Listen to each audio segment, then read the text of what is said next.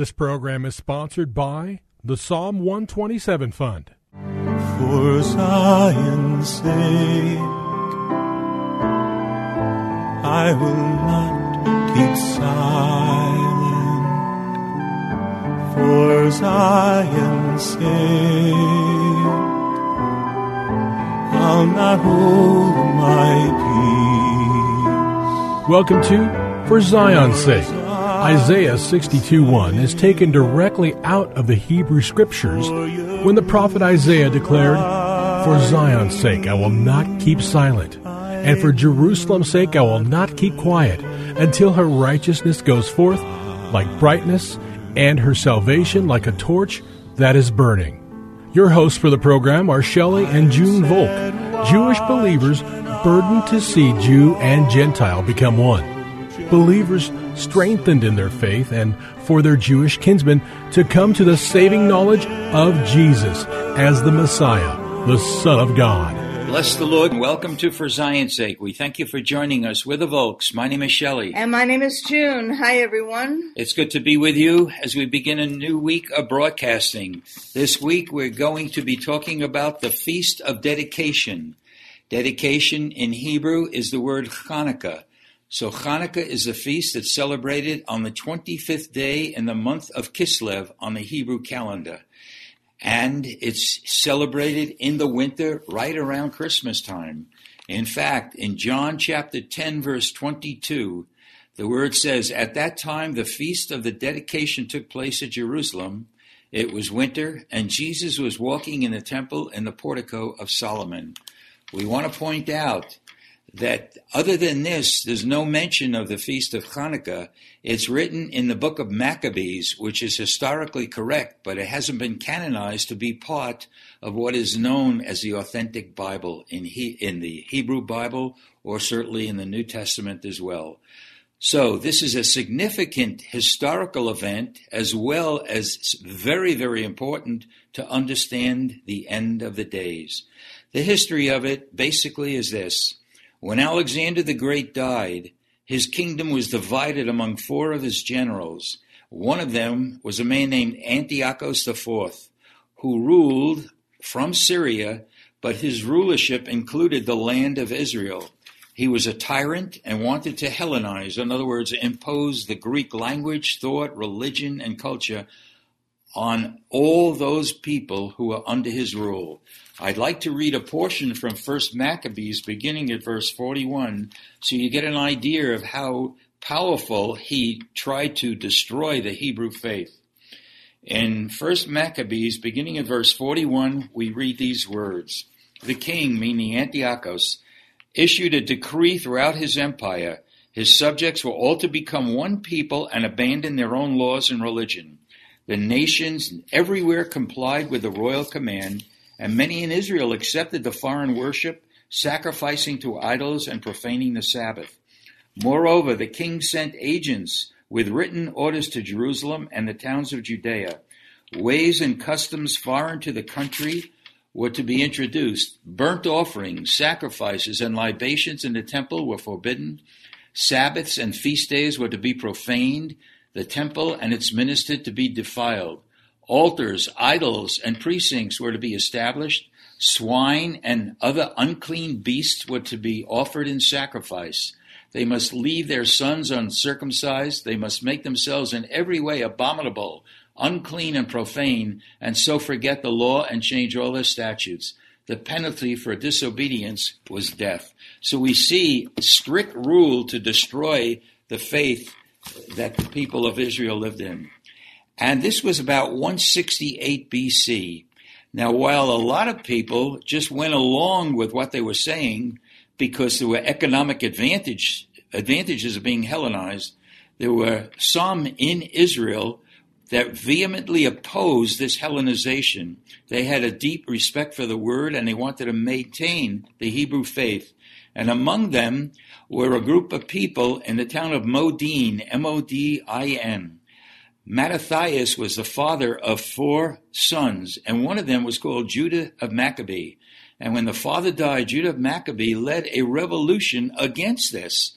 They wanted to drive out this force that was trying to eliminate the Hebrew faith. And actually, in 3 years later, in 165 BC, they entered Jerusalem. And you must keep in mind from what we just read from Maccabees, they desecrated the temple. They even slaughtered pigs on the altar. This is called in the Bible, and we'll touch on it in a little while, the abomination of desolation. And you know, a pig was an unclean animal. The Jewish people didn't even eat of it, and here they even slaughtered one on the altar. So this was a great victory for the people of Israel, and Judah Maccabee is a hero of the faith. And this is what we want to talk about, because we, in this day and age, can either go along with things as unbelieving people want to rule and reign over us, or we could stay steadfast to the Word of God. And as an aside, we read in Jewish writings that the temple had a candelabra that was lit every evening, and all the oil used for temple use was desecrated, and there was only one container of oil found with enough oil to burn for one day. Yet, as the story goes, there was enough oil to burn the candle for 8 days. The menorah, an 8-branch menorah, stayed lit for 8 days, which was really a miracle. And it's interesting, we're going to talk about that menorah with 8 branches during the course of this week. But this commemorates, and this shows why Hanukkah is not just the Feast of Dedication, it's also the Feast of Light. And Jesus, of course, came and says, I am the light of the world. And believers, Jew and Gentile believers, are called the light of the world. But we want to talk this week primarily what the prophetic significance of Hanukkah is, because it's a picture of the last days when Antichrist will come and again bring about an abomination of desolation when he declares himself to be King and God. If you have your Bibles, turn with us to the book of Daniel. Daniel chapter, let's begin in chapter 9. Daniel chapter 9, if you have your Bibles. We want to look at a few scriptures which talks about what is to take place in the future. Daniel 9, verse 27.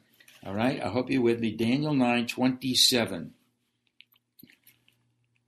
And he made a firm covenant with the many for 1 week. This is talking about the Antichrist. But in the middle of the week, he will put a stop to sacrifice and grain offering on the wing of abominations, and will come one who makes desolate, even under a complete destruction. One that is decreed is poured out on the one who makes the desolation. Go with us to chapter 11, verse 31. We read these words, and forces from him will arise, desecrate the sanctuary fortress, do away with the regular sacrifice, and they will set up the abomination of desolation. So we see in Hanukkah, it's a picture of what's going to happen when the Antichrist comes and tries to destroy the people of Israel as well. And in chapter 12, verse 11, and from the time that the regular sacrifice is abolished and the abomination of desolation is set up, there will be 1,290 days. Again, we know that in Jeremiah chapter 31, it talks about the new covenant, but in chapter 30 in Jeremiah, it talks about the time of Jacob's trouble. So we see a foreshadowing in the Feast of Hanukkah, in the Feast of Dedication, the Feast of Lights, what will happen at the very end of this age. Well, you know, Shelley, there are some people that are not aware that a third temple, according to the scriptures, will be built in Jerusalem. So you can't have sacrifices without a temple. You can't have an offering without a temple. And according to the scriptures, what you're talking about, to clarify to our listeners, is you're talking about a third temple being built in Jerusalem. So there's a lot of scriptures that are not mentioned because we're going to be talking about Hanukkah, the Feast of Dedication, this week, to not bring confusion to our listeners. Some Christians do not believe that a third temple will be built because the scripture tells us that our body is the temple of the Holy Spirit. As Jewish believers, and many believers from the nations do believe that a temple again will be rebuilt before the Lord returns. And that's what you're talking about, isn't it, Shelley? That it's a prophetic picture of what happened in the days of the Maccabees and what will happen at the end of the age. Now, I'm glad you mentioned that, Junie, because there's so many things that we could talk about. But as you said, we want to focus in on the meaning of the Feast of Hanukkah, the Feast of Dedication, because while it is a foreshadow, and while we do believe there will be another temple built, and the Satan himself, the Antichrist, will go into that temple and desecrate it, and that will be called again the abomination of desolation. And it's also in the New Testament as well. Right. So it's not just because you and I believe it. It's written in the scriptures. Okay. And perhaps sometime in the future we could go into an elaboration of the end days.